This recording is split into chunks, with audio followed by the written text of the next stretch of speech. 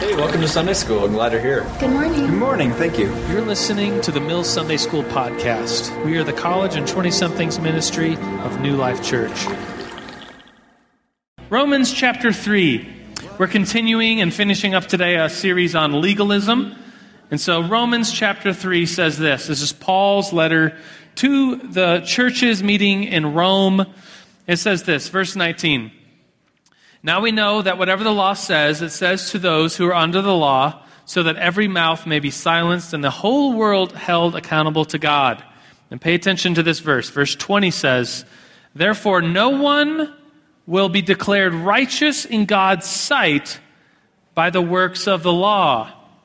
So whatever you do, you do great things to the Lord, doing those things, carrying out these rules and laws, you will never be declared righteous by that. Rather, through the law, here's the purpose for the law, rather through the law we become conscious of our sin. So when you look at the law, the Old Testament, the New Testament rules and restrictions and all these things we're supposed to do, if you keep all of them, which you can't, you would never be declared righteous. It's only by looking at the law and realizing you're coming short that you become conscious of sin. Let's finish it out. Verse 21 says, but now apart from the law of righteousness of God, has been made known, to which the law and the prophets testify. Verse 22, this righteousness is given through faith in Jesus Christ to all who believe. So how do you get righteous? It's given to you by your belief in Jesus Christ. Therefore it is no difference, Jew or Gentile, for all have sinned and fallen short of the glory of God. Some of you probably have that memorized. And we are justified freely by His grace through the redemption that came by Christ Jesus. Let's pray this morning. God, we thank you for the gift of salvation. We thank you that we don't have to work and try to keep rules which we know we would break in order to appease you for salvation's sake. But Lord, you give us salvation when we believe upon you, and you credit that to us as righteousness. You give us righteousness when we believe in you. And Lord, we want to serve you.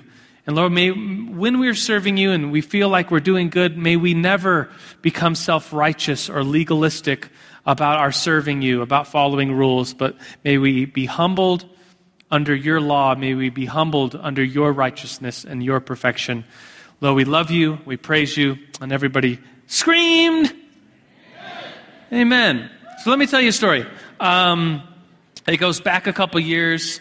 Like 2002, New Life Church put out a directory. Did anybody ever do the directory way back in the day?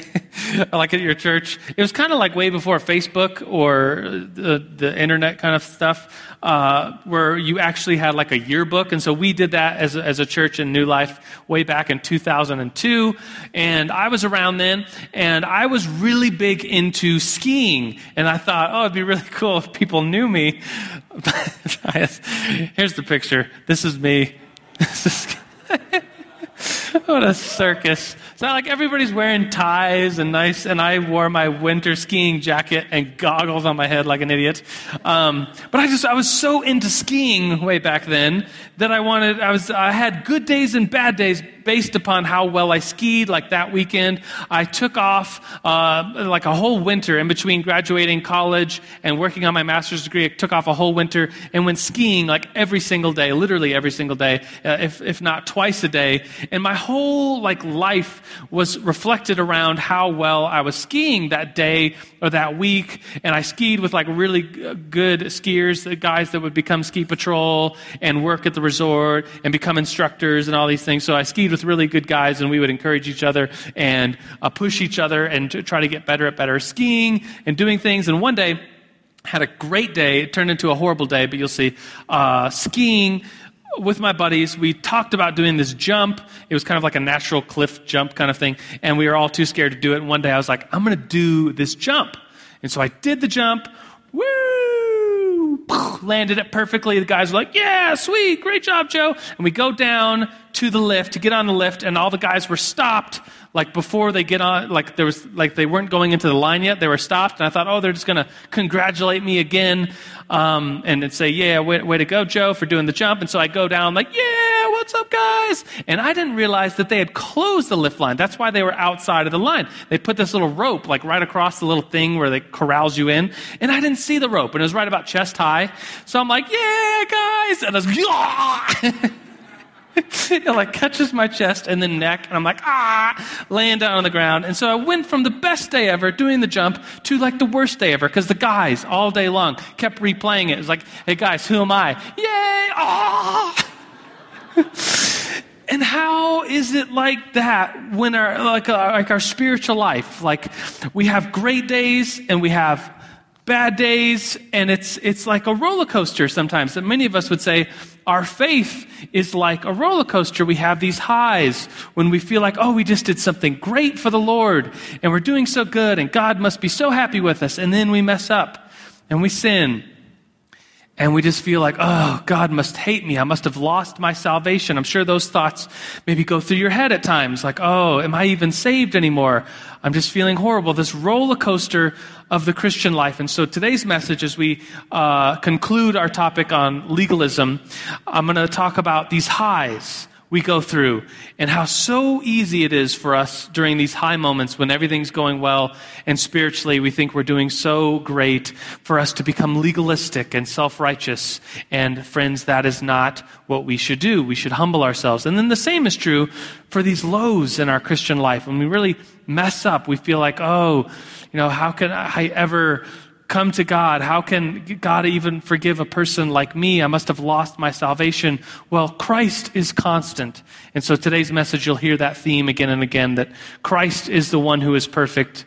He is the one who loves us. He does not change. So that's the bigger point of today's message. So welcome to the Mill Sunday School, everybody that's in here. If you're new, and this is your first time, there's cards. I think they're on your table, or maybe they're in the back for you to get. We'd love for you to fill one of those out. And then there's a gift bag we'll give to you with our senior pastor wrote a book. His book's in there. And you could get on our email list. I'll send you an email and tell you more about college and 20-somethings ministry here at New Life. As far as community goes, if you're new, right after this service, most of us go to the 11 o'clock service across the way in the big building. We go to Big Church, and we usually sit in section 10. So if you're by yourself, we'll just join somebody walking over there, and we'll probably end up at section 10 together. And finally, on your tables, we've updated the Mill College of 20-something small groups, and so we think small groups are an important way for you to be in community. So if you're not in community and you would like to be, well, there's like a list of like 10 or so groups there that you can find out more about and show up. Some of them are girls groups or guys groups or service groups or small groups or Bible studies or dinner groups. So do that. And finally, as far as announcements, last announcement, next month we're going to talk about spiritual disciplines, and this along with the Bible, of course, will be our textbook. And so if you want to get Celebration of Discipline by Richard Foster, I'm going to refer to this book a lot, and it's a great read. How many of you have heard of this book or read it? Lots of hands. It came out a long time ago. The year I was born, actually, 1978, and it's been kind of the text for when it comes to spiritual disciplines. And so Celebration of the Disciplines. I found it on Amazon for $1.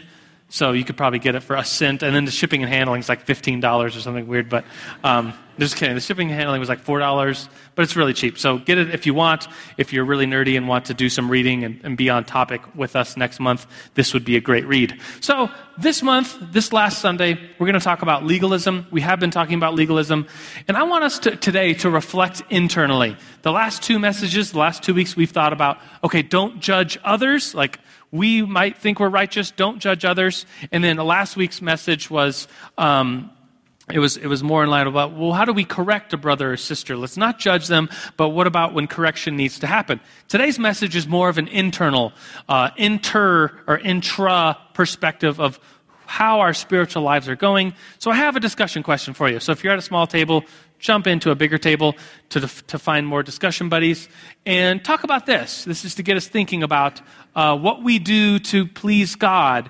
And there's really no one answer for this. You may every single person here might have a different answer, but what do you think is the greatest thing you can do for God? And I want you to be specific, because you could just say something very general like love. It's like, yeah, that's a great answer, but how? How do you love? How is that one of the greatest things you can do for God? How much more specific can you get? Who do you love? What does that look like? So be specific. You could go from the broad, but try to go to the specific in your conversation. So think about it and discuss it. Ready? Get set? Discuss. I have a microphone. Is anybody willing to share? Yeah, I see hands being raised all over the room.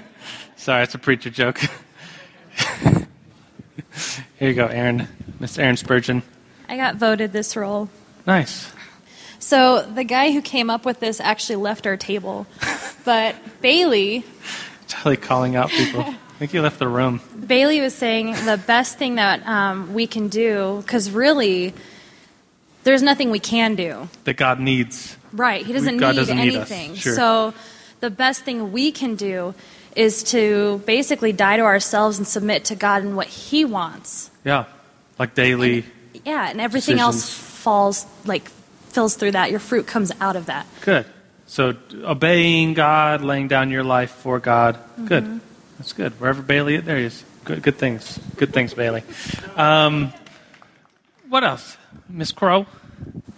Well, God's teaching me to love others the way He does. Yeah. And so I think one of the examples is to love people like God loved them. Yeah. Even when the situation gets difficult, we should look at it the way God does. Good. Yeah. So, that's a great answer. So love your enemies, love like God would love. That's good. Anybody else? Yes. Miss Haley, I was about to throw the mic, and I thought, if someone got hurt, it just, Yes, thank you. Well, we were talking about how when you, there's worship, and then there's, living in worship, and that's, living your day for God, praising God in every second. Yeah. And I think that's the greatest thing you could do for God, because you're living it, for Him. You're sharing the Word, and then you're praising Him. Good. Yeah, so this idea of just worshiping Him continually throughout the day, don't make it of course we come to church, and there's music, and that we usually call that worship, but living the whole day in worship before the Lord. These are great answers.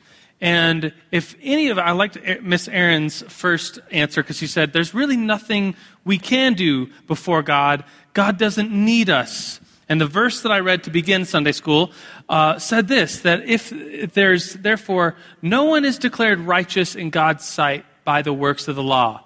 So that's a good reminder, we can think about serving Him and maybe doing something great for the Lord. Maybe some of you at your table said, we could evangelize. That would be a great thing for the Lord. We could lead others to Christ. How great would that be as a work for the Lord? We could worship Him continually throughout the day. How great would that be? We could serve Him and lay our lives down. How great is that? Yes, those are all great things, but by no means would those things save us. And we've been talking about legalism, and this will hopefully wrap it into what I'm saying right now. And we started this month saying there's two types of legalism, two definitions of legalism. And the first one is the one we're going to concentrate and kind of wrap up today. This first type of legalism is this internal perspective of our spirituality. And it's when we attempt to attain or keep salvation by the excessive keeping of rules and holiness codes. If we have this ideas lined up for the day, I need to do this and this and this all for the Lord, and I do all those things, well, then you become I'm guilty of this, becoming self-righteous. Yes, I completed that. I did this great thing for God. And then there's this self-righteousness that can come. And maybe I'm saved more than other people are saved because I've done these great things. And that's legalism. That's not right. We are to come to the Lord with all humility and knowing that He alone saves us by our faith. And type 2 is what we've been talking about. It's the judging others. It's holding others with contempt. But today it's more of this internal perspective of how do we view our own spirituality? How do we stop and take a breather and say, okay, how are we doing spiritually? Is this question I'm going to ask you today. Because here should be our goal, to do great things for God and not be legalistic. Doing great things for God and not being legalistic. And we're going to break this down today and say, okay, what are the great things? How do we do great things for God?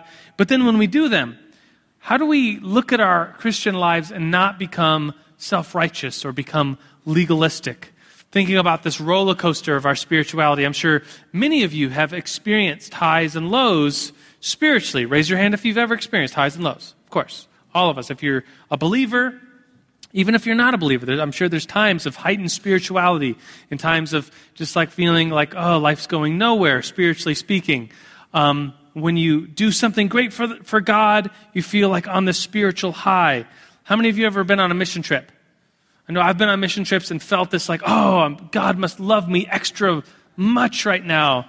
I must be really saved because I'm going on this mission trip and I'm serving and it's hot and it's I'm just doing great things for God. Dr. Foley's back there, Kinsey. We just got back from Haiti, a mission trip, and I was like, yes, we're doing these great things for the Lord. And then like the next day, you come back and you have like a fight with your parents or something, and you just feel like, oh, it's all been undone. Like all these great things did, now it's all undone. I yelled at my parents or whatever sin you want to fill in the blank with. And it's just like, oh, it's just, you come to the spiritual low. This week I was feeling really good. On Wednesday I meet with guys once a month. We've been meeting for like 11, 12 years or something, accountability. And we just shared how we were doing good spiritually. And it was like, yes, we had accountability. I'm doing good spiritually. Yes. And then I think it was like the next day, Jay was beating up, or it was Friday, Jay would beat up Rowan and bit his back and scratched him. It's like, oh, like as a parent, you just feel like, oh, I've messed up. He's not going to be a Christian. He's going to be a backbiter. So like, literally. But of course, we all, if you were to think about this week and evaluate this week in your own spiritual life, you'd probably have highs and lows this week. The highs being probably after you did something great for the Lord. Maybe you got up early one of the mornings and did a quiet time. And it's like, yes, I did that. I had this quiet time. Or before bed, you checked the box of this quiet time. Or maybe you had a great time if you were there on Friday during worship. Was just like, oh, I came before the Lord and I worshiped and I was on this high, spiritually speaking. How great that was. And there's lots of things we can do for the Lord. And the other part of this sentence is to not become legalistic. But there's great things to be done for the Lord. Consider the Old Testament and all the rules and laws God has for his people. Someone counted in 300 AD, a rabbi counted it's interesting, would he count doubles? Does he not count doubles? What about a sentence with 2 commands? Is that 1 command or two actual commands? He numbered all the commands and rules in the Old Testament, of course, starting with the famous 10 commandments, then working from there. What are other rules and laws that the Lord commands us to do? And he came up with the famous 613 rules of the Old Testament. In Hebrew, it's called the mitzvot. Hopefully I'm pronouncing that correctly. The mitzvot is the rules and laws, the regulations.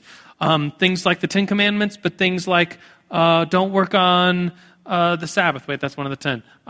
Things like don't muzzle an ox while it's stressed. All these rules and restrictions. Like if you have a wound on your body, like make sure you cover it with this and that. Make sure you don't eat lobster. Make sure you don't eat shrimps or shellfish or weird insects or pork and all these rules and restrictions. And to be a good Jew, you have to do those laws and restrictions. And of course, Jesus fulfills a lot of those. When he comes, he makes all food clean, for instance. And so what about the New Testament, though? There's rules that we need to keep. And you might say, oh, well, there's no rules to keep. Jesus gives us freedom in the New Testament. Well, someone else counted, maybe not as famous as the 3rd century rabbi, but someone counted, many people have counted the rules and regulations in the New Testament. One particular website I found said that there was 1,050 New Testament commands or rules. And they list them all out. You could find this on the Googles if you wanted to. There's like things to abstain from sexual immorality. There's the 30 be nots, like be not a hypocrite. There's the be likes, be like a faithful servant. There's the bees, like the 30 or 40 bees, like be baptized, be this way. There's the do nots, do not commit adultery, flee. There's like a bunch of free from idolatry, and all these rules and laws. And we as Christians seek and strive to follow them. And when we do follow some of them, when we have a great day, the other part of this sentence is, how do we not become legalistic? And by that, it's like this self-righteous legalism that can come over us, and we think that the whole spiritual life, our whole Christian walk is about following rules, doing this and not doing that. And that's legalism, when we're so just torn away by the things that we do. And there's lots of Bible verses about this. So here's a few. Bible verses concerning self-righteous legalism. 1 Corinthians 10:12. 1 Corinthians 10:12. So if you think you are standing firm, be careful that you do not fall. It's like, oh, you think you're doing good? Well, make sure you don't fall. Which kind of goes along with like pride cometh before the fall, which is a proverb. Proverbs 16:18. Pride goes before destruction is how it's worded usually. Or Romans 12:3. Romans 12:3. For by the grace given to me, I say that every one of you do not think of yourself more highly than you ought, but rather think of yourself with sober judgment in accordance with faith God has distributed to each one of you. Or a longer passage, Jesus talking to the rich young ruler, which is found in, I think, 3 of the 4 Gospels, but Matthew 19 is where it's found. In Matthew chapter 19, verse 16 through 22-ish, a man comes up to Jesus, to make the story short, and he says, what must I do to be saved? And Jesus says, well, keep the 10 Commandments, keep the law. And he says, which ones? And Jesus says, well, don't murder, don't commit adultery, don't steal, don't give false testimony, honor your father and mother. And this man, and love your neighbor as yourself, this man says, I have kept all of these. It's like, really? You've never told one little fib. You've never, Jesus compared adultery to just looking at someone lustfully. You've never even looked at someone lustfully. You've kept all these commandments. You've never even stole a tiniest little thing, like not even a pencil from work. Really, this young man is saying, yeah, I've kept all of the law, which is near impossible, if not totally impossible, because we learned today that the purpose of the law is to show us our sin, that we might come before the Lord and ask for forgiveness and not come before the Lord righteously, thinking we can keep all these rules. So Jesus responds like this. He says, what else do I lack? Jesus says, well, if you want to be perfect, go sell all that you have and give to the poor, which if you loved your neighbor as yourself, you probably would have already done that, don't you think? Probably. And the man goes away very sad because he had great wealth. So it's like this turning the table on his own words. The man thinks he has kept the whole law, but of course he hasn't. Jesus really wants him to respond with humility and forgiveness, and instead he responds with going away sad, thinking that he has to work for his own salvation. Matthew 23, very famously, Jesus talks about the Pharisees and then to the Pharisees. Jesus says in Matthew 23, then Jesus talked to the crowd. So he's not talking here to the Pharisees, but he says, the teachers of the law and the Pharisees sit in Moses' seat. So you must be very careful to do everything they tell you. But do not do as they do it, for they do not practice what they preach. They tie up heavy, cumbersome loads and put them on people's shoulders, but they themselves are not willing to lift a finger to move them. Everything they do is for other people to see. They make their phylacteries wide, which is like, have you ever seen like an Orthodox Jewish person have this box on their forehead? It's the words of the Torah written and folded neatly into this box, and then they put it on their forehead. So the Pharisees were making them huge just to show off that they follow the law. And they make the tassels on their garments long, another show of religiosity. And then they place, they love the place of honor at banquets and the most important seats in the synagogues. And they love to be greeted with respect in the marketplace as everyone calls them rabbis. Don't do it that way. Don't do your good works for show. Don't hold on to your good works as if that is what saves you, but instead come before the Lord with forgiveness. Come before the Lord in humility, asking for forgiveness. Let me tell you one more story. I was in Florida a long time ago. In my college years, I was visiting in Florida for the summer, which is a bad time to go see Florida, by the way. But anyways, I met a guy who was a street evangelist. He carried a sign, something like this. This particular sign says, repent or perish. And he carried a sign, something like that, if I can remember rightly. It's like a kind of like a hellfire and brimstone message that he had for people that passed by. And he came to our church and was talking and kind of bragging about the ministry he did, as if we all didn't have any sort of ministry or any. He was the one who was like the highest Christian there. He's kind of bragging about how he had not sinned in like 5 months. He was like bragging, I haven't sinned in 5 months. And I was like, whoa, really? Like, how does that work? And he was like, well, I just don't sin. And if you do sin, well, you lose your salvation. Christ hates you. You're going to go to hell. You need to re-apologize every time you sin. And he was really into this works-based salvation, I think by definition a legalist. And he was going on and on about like how he had not sinned in these 5 months. And I was like, really? Like you haven't even like looked at someone lustfully? You haven't even told a fib of any kind? And he was like, no. He just got really mad and he started cussing at me. I was like he said, GD. Like, no, aren't you listening? And I was like, well, there goes the 5 months. And he was like, what? I didn't sin. This is a righteous anger, brother. And he was just like over the top. And I was just like, this is really weird. And if you go to the South, there's a lot of weird people in the South anyways, but this is, just kidding. This guy was just out of control, like such a legalist. And it was easy to just see it come out of him in such a way that like here he was swearing and cussing at me, using the Lord's name in vain and not thinking that was a sin. Like he didn't want to confess that would have been a sin because then he would have broke his 5-month record or whatever. It was just such a horrible way of viewing spirituality and salvation. And he thought he had it all right. He's bragging about his sinlessness. And I just thought, that's exactly what God doesn't want us to become. To think we're doing so great before Him that we become prideful and legalistic and self-righteous. So here's one more discussion question for you at your table. This one, kind of along with the other one.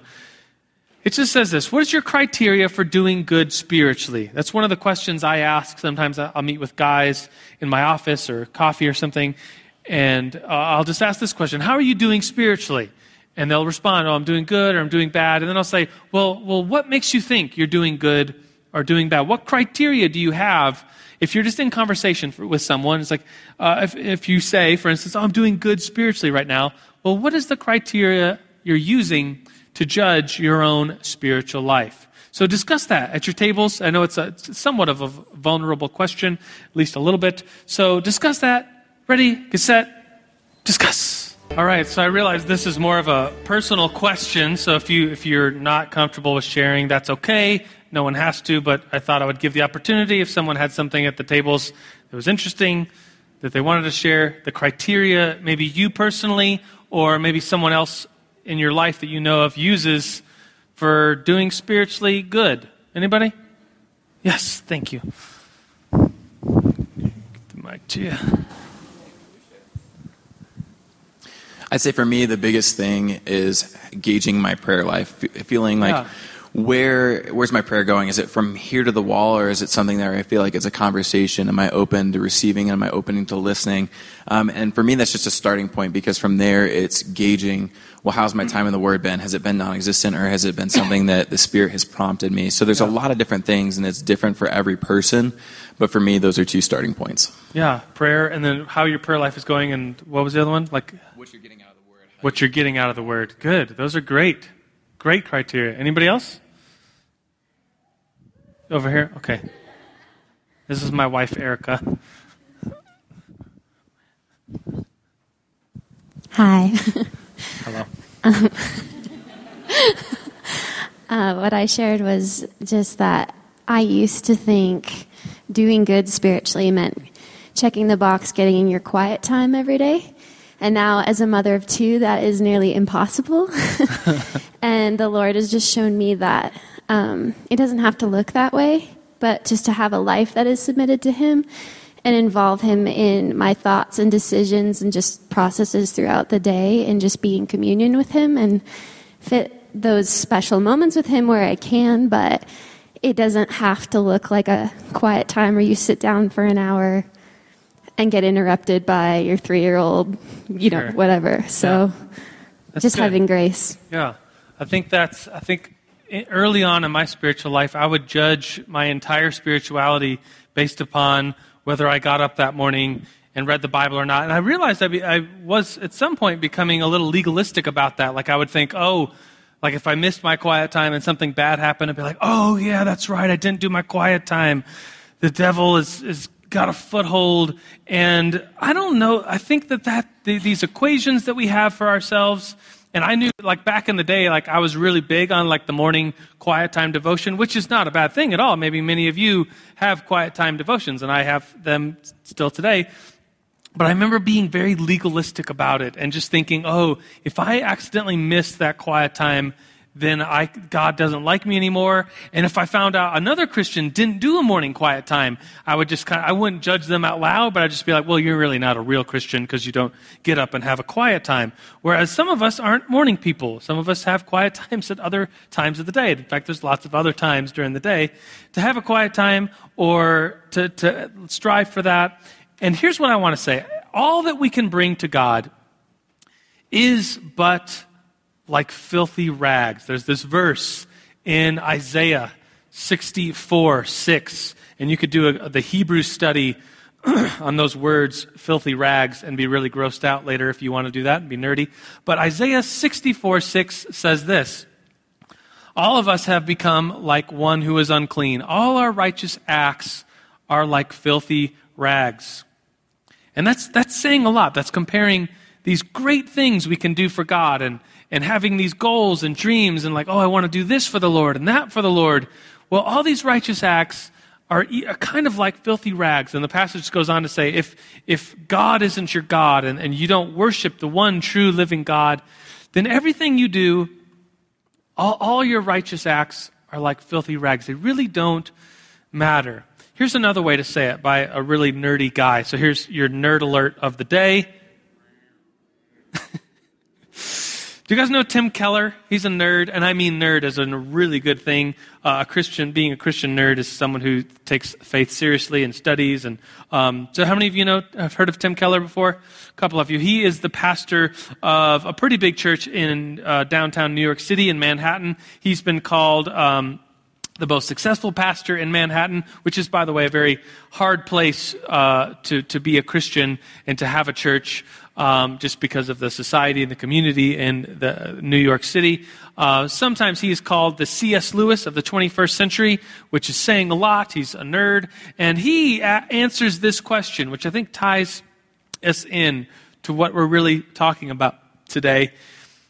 This question here: does God forgive habitual sin? And Tim Keller just responded really geniusly. I saw I think it was a YouTube or a podcast of Tim Keller responding to this question. Someone asked him, does God forgive habitual sin? Habitual sin would be, we sin, we mess up, we ask God for forgiveness. And in that moment of forgiveness, we really mean it.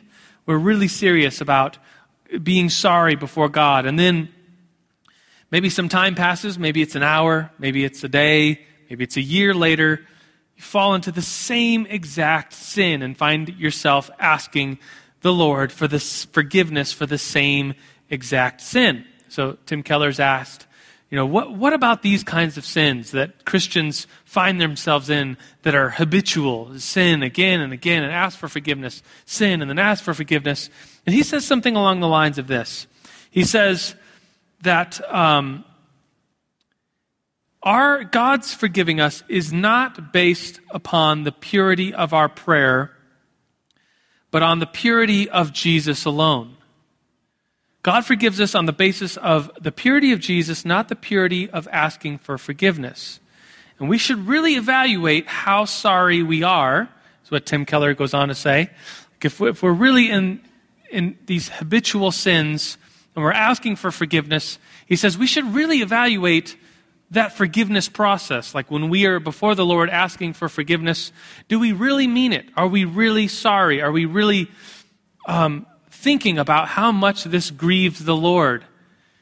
But in the end, we're not forgiven based upon how pure our prayer is for forgiveness. We're forgiven and made clean by how pure Jesus is. That Jesus is the unchanging God. He remains the same, and his forgiveness is ever before us. There's that verse that says, while we were still sinners, Christ died for us, and he loves us, and he forgives us when we ask. And of course, we need to reevaluate how sorry we really are and how much it grieves the Lord when we ask for forgiveness. but we should walk away forgiven. We should walk away knowing that it's never by our works that we're saved, but it's by our faith in the Lord. So to conclude today, and we'll end just a little early today, I think our goal to not becoming a legalist, like we have these highs, on a roller coaster of our spiritual life. We have this high where we just finished a mission trip, or we just read a big passage of Scripture, or we just got up early and had this great quiet time, or we went to church and just had this awesome time with the Lord, and we're on this spiritual high. To not become self-righteous, not to make other people feel lower than us because we had this experience and they did not. And the same is true for when we're in these spiritual lows. And we're just thinking, oh, we're just messed up again and again. And Christ must be turning his back on me. How can salvation be extended to someone like me, a sinner? Well, let's look upon Christ. He is the constant. He has the perfect forgiveness to give us even in our imperfection. And so I'm going to read the passage. I kind of promised you that I would end every Sunday this month reading this passage of the two men who went to pray. We started off this month reading this passage, and we've ended every Sunday school this month reading this passage. And so we will read it once again because it's so beautiful. And it's this parable Jesus tells to people who think that they are self-righteous, which is all of us at some point, thinking we have it all together, thinking we and Jesus are buddies, like the shirt, Jesus is my homeboy. Like, oh, and why is he homeboy? Because I do so good, because I get up early and I study the Bible, because we're like this, because, I go to church, or whatever it is. We think we are so, righteous because of the works we're doing. Jesus told this parable. Luke 18, starting in verse 9, to some who are confident in their own righteousness and look down on everyone else, Jesus told this parable. Two men went up to the temple to pray. One, a Pharisee, the other, a tax collector. The Pharisee stood by himself and prayed, God, I thank you that I am not like other people, robbers, evildoers, adulterers, or even like this tax collector. I fast twice a week and I give 1/10 of all I get. But the tax collector stood at a distance. He would not even look up to heaven, but beat his breast and said, God, have mercy on me, a sinner. And I tell you that this man, rather than the other, went home justified before God. For those who exalt themselves will be humbled, and those who humble themselves will be exalted. Let's go before the Lord in prayer. Father, today as we conclude this month of studying legalism, Lord, keep it so far from us, Lord, that we may never become legalists to other people and judge other people, that we may never become legalists to ourselves and think that we have to abide by all these rules for salvation. But Lord, you give us salvation freely, and what you really seek for us is for us to come before you humbly and asking for mercy. Lord, that we may not look at a list of rules and become righteous, thinking we've done some of them. But Lord, may we look at your law, we may look at your word of God and realize that you are a perfect God, a perfect being, and we are not. We've fallen short, and we need to come before you humbly and on our knees and say, Lord, forgive us. We are sinners. Have mercy on us. Lord, we thank you that you do forgive us. You treat us like sons and daughters, that we're in your family, not based upon the good works we can accumulate, but we base our faith in you and your forgiveness, that we are members of your family because you've made us so. So, Lord, we worship you. We praise your holy name. We love you, Lord. And everybody said, amen. We hope you've been spiritually encouraged by listening to this podcast. More podcasts and information about the college and 20-somethings ministry at New Life Church in Colorado Springs can be found at newlifechurch.org/Sunday School.